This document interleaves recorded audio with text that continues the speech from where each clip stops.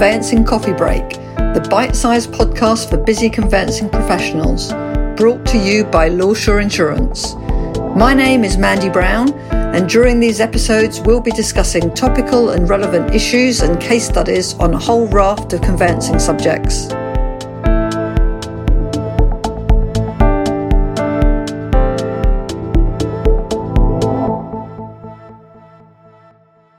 Hi, and welcome to episode 3 of Conveyancing Coffee Break, brought to you by Leasehold Insurance. Joining me today is top presenter and speaker on all things conveyancing, Richard Snape, and Brian Hall, Managing Director of Leasehold. In today's session, we'll be covering more on leasehold dwellings updates and very recent developments. Richard, in the last couple of days, the Building Safety Bill has been mentioned in the media. Can you give us a brief idea of what that's about, please? Yeah, it'll have to be very brief because it's 147 sections and 9 schedules and runs to 218 pages. And much of it is sort of marginal to conveyancing. But it's one of several pieces of legislation that follow the Hackett inquiry into the Grenfell disaster in June of 2017. Together with the Fire Safety Act being the other one, which received the Royal Assent on April the 29th this year. The draft bill was published about a year ago in July of last year. Then with the Queen's speech in May the 11th, the government announced that they were going to go ahead with this in this parliamentary year. And then the Housing Minister, Robert Jenrick, first announced it, as tends to be the case nowadays, on the Andrew Marr show. But the following day, July the 5th, it's July the 6th, the day we're recording this, they laid the legislation in front of the House of Commons. And obviously, in the time allotted, I haven't had a chance to deal with great detail, and I don't think there's a need to deal with it in great detail for the most part. The one thing that was really in the news, that really pressed home in the news, is that on new builds, generally new build dwellings, they are increasing the limitation periods from 6 to 15 years, the time periods which you can take action against primarily the developer or the contractors. That was because of a case last year, a High Court case from Manchester called Sports City and Countryside. It's more for the litigators and the tort lawyers and the likes, perhaps, than the conveyancers. But in Sports City, it was 350 flats in a development in Manchester, and they had cladding and various other problems in relation to the building, not having fire breaks that they should and the likes. And the claim was under something called Section 1 of the Defective Premises Act of 1972, which states that you have to make the claim within 6 years of the works coming to an end, which was in 2010 when completion occurred of this block. Well, then what happened is Sports City, who were the purchasers of these flats, they arranged for remedial work to be done by the developer Countryside in both 2014, and then Countryside attended because there have been further complaints in 2017, but nothing was done about it. And the High Court decided that in those circumstances, you're statute barred under the Limitation Act for the original mistakes or the original construction errors, because it's 6 years from the original works being done. You can make claims against the remedial work within 6 years, but you're statute barred for the original works. And to some extent, the obvious announcement, the one that got into the national press, is remedying that. So in relation to dwellings, you'll have 15 years to bring actions against the developers. And it's going to be retrospective, which is quite odd. It's obviously going to be a long time before it receives the Royal Assent, and there'll be longer still before they've dealt with all the detail, but it will be retrospective. So say if you bought a new build house in 2010, and then you can bring a claim in 2025 or until 2025 in relation to the works. That's the first thing. Any questions about that? Well, it seems to me, Richard, that there's an interesting element creeping in here, because you're quite right. All of the changes were driven by the cladding issues that came out of Grenfell. But the whole issue seems to have grown into something much, much bigger in terms of general fire regulations, legislation, and everything else. So what does it mean for insurance, particularly, but also for the lawyers in terms of what they check into? I think, and also in terms of, well, we'll come back to it shortly, but in terms of the people who purchase the flats, because that's not just about flats, that's about other areas besides. But It's not a bad idea to have remedial works available for 15 years if you can get it. It's the other part of the legislation which really affects, it's a huge piece of legislation. It does lots of things. But they've also detailed something called high-risk residential buildings, which are buildings of 18 metres or more in height or 7 stories. In Wales, they can set their own standards, but that's what's going to be the case in England. If it's less than 18 metres in height and 7 stories high, you better be pretty short if you're going to buy one of these things anyway. But because they are going to be heavily controlled, and this is, it's not just about Grenfell. It's like you say, it's about health and safety generally, and there'll be a responsible person who has to report to a regulator, and there'll be tenants committees set up who you have to listen to and have regard to their observations and likes in relation to the 18-metre high buildings and more, 6 stories usually. The one thing, again, I stress this is just a bill and it's a long time before it goes through Parliament and things can change. But the current legislation says that the person who's responsible, who's the person who's responsible for health and safety, ultimately is going to go down to the landlord, can add the cost to service charge if that's what the lease allows. They will have to look at alternatives at the behest of the tenants, but ultimately it could be the tenants or will be the tenants who pay. I think that's the bigger issue. But there's always been an issue with relation to compliance with building regulations. One of the things that came out of Grenfell was the fact that the cladding that was installed there didn't comply with the building regulations at the time.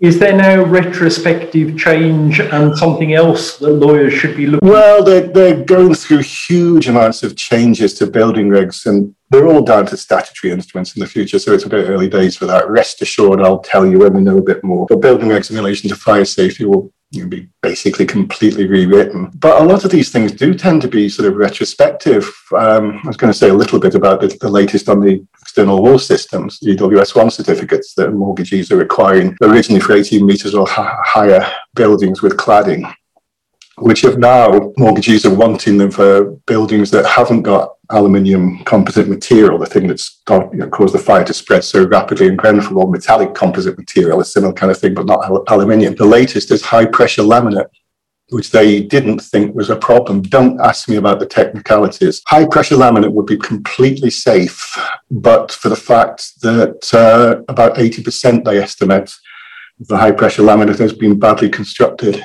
So it has little gaps where the air can pass through and spread the fires rapidly. And the one they've now, and it's in the RICS new guidance, the Royal Institution of Chartered Surveyors, the one now is balconies. They're made of combustible material like timber. And I know for a fact, although there's nothing in the guidance, there's nothing in the EWS1 certificates, as people are now doing these inspections for fire safety, they're finding problems that fire breaks should have been produced, built into the building, and fire breaks haven't been built into the building. But ultimately, all this goes to the service charge. So, Richard, have there been any developments with EWS1 and in particular with the mortgage companies? Yeah, I did a podcast in early May, I think it was, which amongst other things mentioned the EWS1 certificates, these external wall system certificates. But just to give the people who don't know, obviously I talked about it quite a lot in the Zoom conference on leasehold dwellings update, because it's the hottest topic in leaseholds at the moment, taking over quite dramatically from ground rents. It's post-Grenfell. The problem with the EWS1 certificates is there's no statutory sanction for them or control of them. It's just whether the mortgage company says they want them or not. But the background, before we get on to the more recent goings on, is that after Grenfell, valuers started, different mortgage companies and different valuers are saying different things, but people were valuing properties for zero. If they had aluminium composite material, metallic composite material, that doesn't mean to say they're worth nothing. That just means to say the valuer hasn't got enough information to value them. So back in late 2019, seems a lifetime ago, the Royal Institution of Chartered Surveyors got together with UK Finance and the Building Societies Association and agreed these certificates. Originally, this is again sort of mission creep, as we were talking about previously. Originally, they were meant for buildings of 18 metres or more in height, like the Building Safety Bill. That seems to be the cutoff for when there's a high-risk building. As long as it got at least 2 dwellings. Lots of people don't realise it applies to mixed-use buildings. If the valuer said there was cladding on the building and it's potentially dangerous cladding, the mortgagees would insist on one of these EWS ones. As I've mentioned before, not particularly new. One of the bigger problems is that they have to get these things from the landlord or agent. It's on a building by building basis, at least in England and Wales. They have to get them from the landlord or agent. And there's 21 recognised qualifications that people can do these things, but certainly less than a year ago, 10 months ago, certainly there were only 290 people who had indemnity insurance to do them. The government is supposed to be setting up its own insurance now, indemnity insurance, and people are getting trained up. But I did see the figures last August of last year, not so long ago. An average wait was 42 months to get one of these things.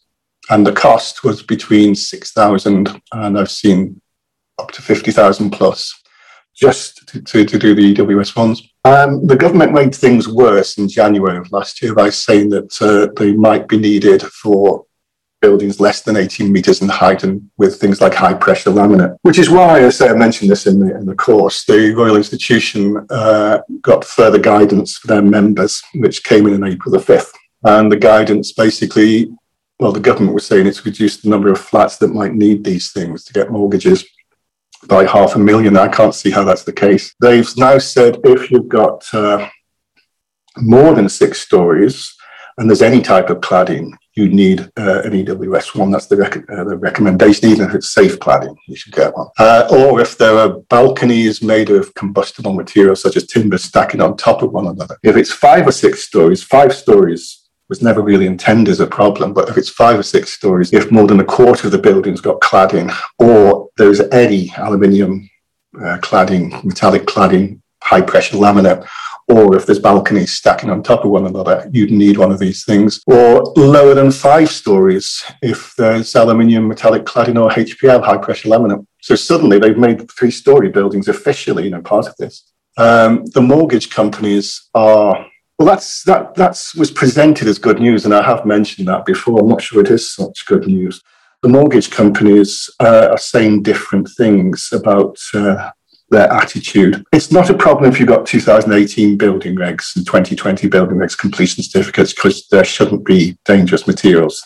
Not yet, anyway. But and quite a few of the mortgagees are saying if we got 2018, 2020 in Wales building regs completion certificates, we don't want these things. But with that big proviso, so the new build should stop being a problem. But with that proviso, there's huge numbers of fairly low and moderate sized flats that might need these things now. As the mortgage companies, I did see from a few of them, sort of Lloyds and Nationwide, are the 2 biggest in the country for residential, basically saying that we'll take into account the RICS guidance, but we don't feel bound by it. And if our valuers on a risk-based and case-by-case basis, is what Lloyds are saying, think there should be a EWS1 certificate, we'll want one. And people like Santander, who were amongst the more sensible, saying things, we'll follow our valuers. Originally, Santander was saying that if there's no EWS1 in place, then we'll discuss it with the landlords and the agents, and they seem to have been backpedaling a bit. We desperately need something in the lender's handbook about it. In terms of going back, Richard, to the role of the lawyers in there, are they supposed to form a judgment on whether a property might be above a height limit or otherwise? No, it's not the lawyer's job, really. It's the valuer's job. But if the valuer says, this is what we want, and the mortgagee goes along with that, regardless of any guidance or within the guidance, that's what they want. That's the problem with this. There's no statutory control of these EWS1 certificates because it's not statute. I'm sure the Ministry of Housing have got a bit of say behind the scenes. But, if you want a mortgage, then you have to get an EWS1 certificate if that's what the mortgage company says. And the lawyers have no say in it whatsoever. So I'm intrigued, Richard. What exactly is the role of the lawyer in all of this? It seems as though if there's a valuer that says the property is okay and it's worth this, then there ought to be a degree of comfort. But equally, with the rules changing all the time, what exactly are the lawyers supposed to be doing? The lawyers, there's not too much the lawyers unfortunately can do, because it's not really law. It is just a sort of policy thing for the mortgage companies. And I suspect inevitably some valuers are going to err on the side of caution, because they'll be footing the bill if anything goes wrong. Hence, originally no one could become a fire inspector because they couldn't get indemnity insurance because of the degree of risks. I think lawyers can do a few things. One, I would raise inquiry if there was a EWS1 certificate already commissioned for the block, because it is on a building by building basis. So I think you need to raise inquiries about that. And I have seen lawyers argue the case with mortgage companies. I came across one, for instance, where it was a 3-story brick building block of flats, which are not that unusual. And the valuers still wanted an EWS1 for a brick building. Apparently, this was news to me, you can have a brick facade with cladding behind it. I know this solicitor told me that she eventually, after much discussion and going backward and forward with the mortgage companies, went round to the premises, took some photographs and sent them off to the mortgage company, and then they decided we don't need these things. So there are a few things like that, but you are unfortunately at the whim of the mortgage company. I think the other thing you can do is make sure that your clients are aware, perhaps come to it shortly a bit later on, but your clients are aware of the potential service charge liability to remove the cladding, because it can be immense, not just to remove cladding, but across the board. Yeah, I mean, just back to the surveys, we've seen what I thought was the most bizarre one, where there was a surveyor went out to do an EWS1 survey, and the property was absolutely fine, but 3 meters away, there was a property that may or may not have been properly clad. There was a commercial office premises, and they raised that during the report. I mean, is that something that lawyers are responsible for looking at? Not really, again, because it's unfortunately it's pure policy. Hence the fire inspectors, the fire safety inspectors, drawing attention to things like, well, everything seems okay with the cladding, but there aren't the fire breaks they're supposed to be, so you've got to do something about that. And that's not mentioned in the guidance, but it's just sort of mushrooming out of control. And whether you need a mortgage or not, do you really want to buy a property, not just with the health and safety aspects to it, but the service charge liability aspects to it? I've come across one in Manchester, in the centre of Manchester. Manchester's got more problems with aluminium and metallic cladding per population than anywhere, quite significantly more. And this one in Connect House, I think I might have mentioned it in the course, where some people have been billed. These are just pretty ordinary premises, £130,000 service charge liability to remove the cladding. The worst I've come across, and I'm sure it's not the worst around, was over £180,000 to remove the cladding. That's on an individual flat. And I think it's in the protocol that you're supposed to be telling clients that the nature of service charges, and make sure you tell them that the service charges can fluctuate wildly. That's certainly one heck of a wild fluctuation. Yeah. Right. So, Richard, how does the Fire Safety Act relate to all the issues we've been discussing? Yeah, the Fire Safety Act is officially, it's just a clarification of various things within the Regulatory Reform Fire Safety Order, which came in the 2005 order that came in 2006, and is at the root of a lot of problems because they allowed self-certification for fire safety that applies to commercial premises, but the common parts of dwellings as well, so obviously blocks of flats. But it didn't make clear at all what the common parts are. If you don't have a satisfactory risk assessment, you're in danger of vitiating your buildings insurance. I know Aviva years back when there was still Norwich Union was saying that. And also, you could be prosecuted. It's the person in control, the person who's responsible. So if it's in a block of flats, it's the landlord. But the actual fire safety order itself didn't say too much other. It didn't say how often they have to be updated and so on. There's no, as and when required, really. And that's what the Fire Safety Act, the other bit of post-Grenfell legislation, is all about. See, they're all sent on April the 29th. It's not in force yet, and probably won't be for some time, because they're going to introduce lots of guidance as to how these things are done, and it's only 4 or 5 sections as it stands at the moment. But they've defined what the common parts are for the fire safety assessments. Never the case previously. I think people assumed it was this sort of enclosed common parts, but now, once there's 2 dwellings in the block, including mixed use, or when it comes into force, I should say, you've got to have a fire safety assessment, which includes the exterior of the premises, any external doors and windows, balconies, and any internal doors that open into the common parts. So it's quite a significant shift. I suspect a lot of fire safety risk assessments will be out of date. And the LPE1 forms, I haven't seen anything about what's happening with them, but they will need to be updated. I think it's important when the legislation actually comes into force officially that you find out how up-to-date the fire safety risk assessments are. I think that is probably highly significant for the lawyers, because the lawyers have got to report to the mortgage companies if there's no insurance for the building, and if there's not an adequate fire safety risk assessment or it hasn't been implemented, then that won't be, there won't be adequate insurance. You're not going to get a mortgage anyway. When it was going through the House of Lords, the House of Lords suggested an amendment, and it's one of the reasons the Fire Safety Act was so late receiving the royal assent, because it kept getting batted backwards and forwards between the Lords and the Commons. The amendment they wanted was you wouldn't be able to add the costs of these fire safety assessments plus any remedial work to the service charge, but the Commons eventually had their way, so you can, as long as the lease allows it, which almost certainly it will. Again, this is just going to be more and more service charge, even if you don't add the costs. If it's a residence management company, you're the one footing the bill anyway. So we'll have to see the detail of that, but do keep your eyes open on commencement date. You mentioned service charge liability. Won't the government's building safety fund alleviate the problem? Well, I mean, the Building Safety Fund was this much vaunted sum of money that they were going to give to the private sector to remedy problems. There's also something called a Waking Watch Relief Fund. One of the problems is, I suppose, the obvious problem, since I did the video conference, is you had to sign up to the Building Safety Fund. It was announced in March the 11th last year. And you have to sign up by June the 30th, so it's too late anyway if you haven't signed up. I've come across people who had already done the remedial work. The idea is it pays for the removal of the cladding and the likes. People who've already done the remedial work don't get the benefit of the fund.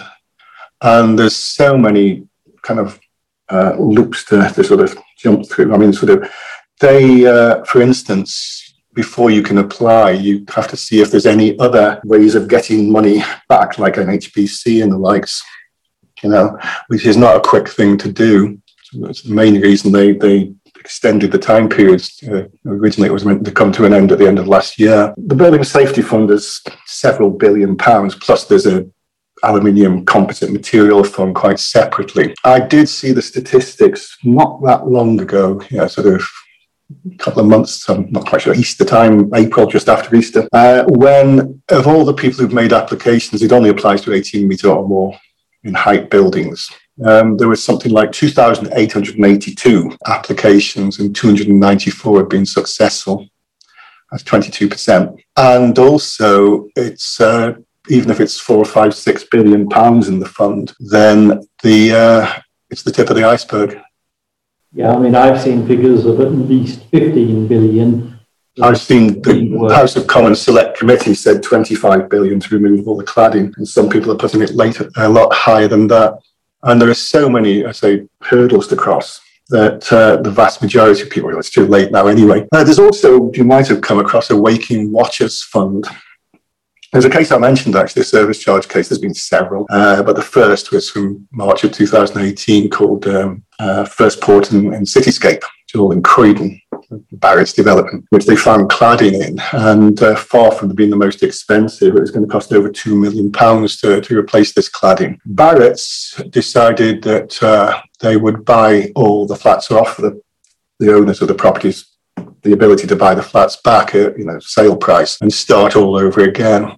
But because you can add the cost of service charge, because service charges tend to cover not just repairs and maintenance, but good estate management, which is what this is. And that's something a lawyer should be certainly looking at. But there was also provision whereby the kind of common service charge provision that you can charge for compliance with notices required by any competent authority in the fire service has said that if you've got cladding before it gets dangerous cladding before it's replaced, you should have these waking watchers, people who just wander around 24 hours a day checking everything's safe. So there's a Waking Watchers Fund that actually ended in June the 24th as well, to apply. That's £30 million. Apparently, the Waking Watchers Fund would cover 400, the estimate is 400 blocks of flats give or take. There's 600 blocks in London alone that need these things. And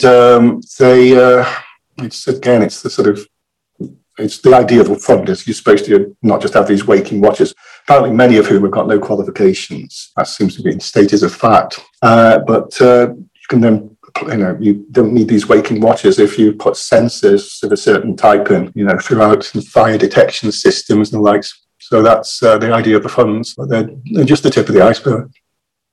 Okay. And then finally, just to finish off, since you did the conference, has anything further happened to ground rents? Well, the one thing that did happen was June the 23rd, that this was in the national news.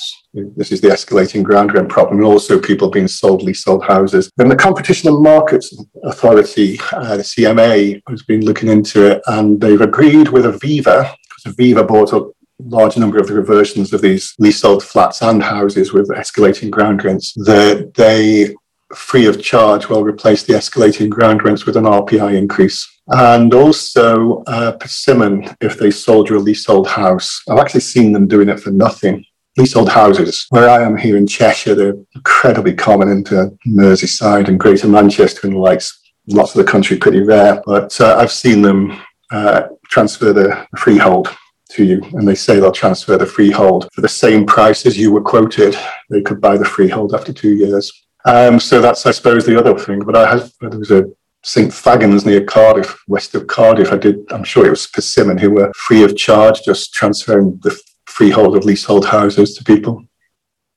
So I suppose that's the other thing. We've still got leasehold reform ground rent bill passing through Parliament, that thing that's, with a few exceptions, going to ban anything but a peppercorn for new leases. Residential leases are more than 21 years, but that's still winding its way through Parliament. But that's about it, really. Thanks. There's a lot going on. Well, thank you, Richard and Brian, for a most entertaining and useful session. My pleasure. See you again next time. Thanks, Richard. Okay. Thanks.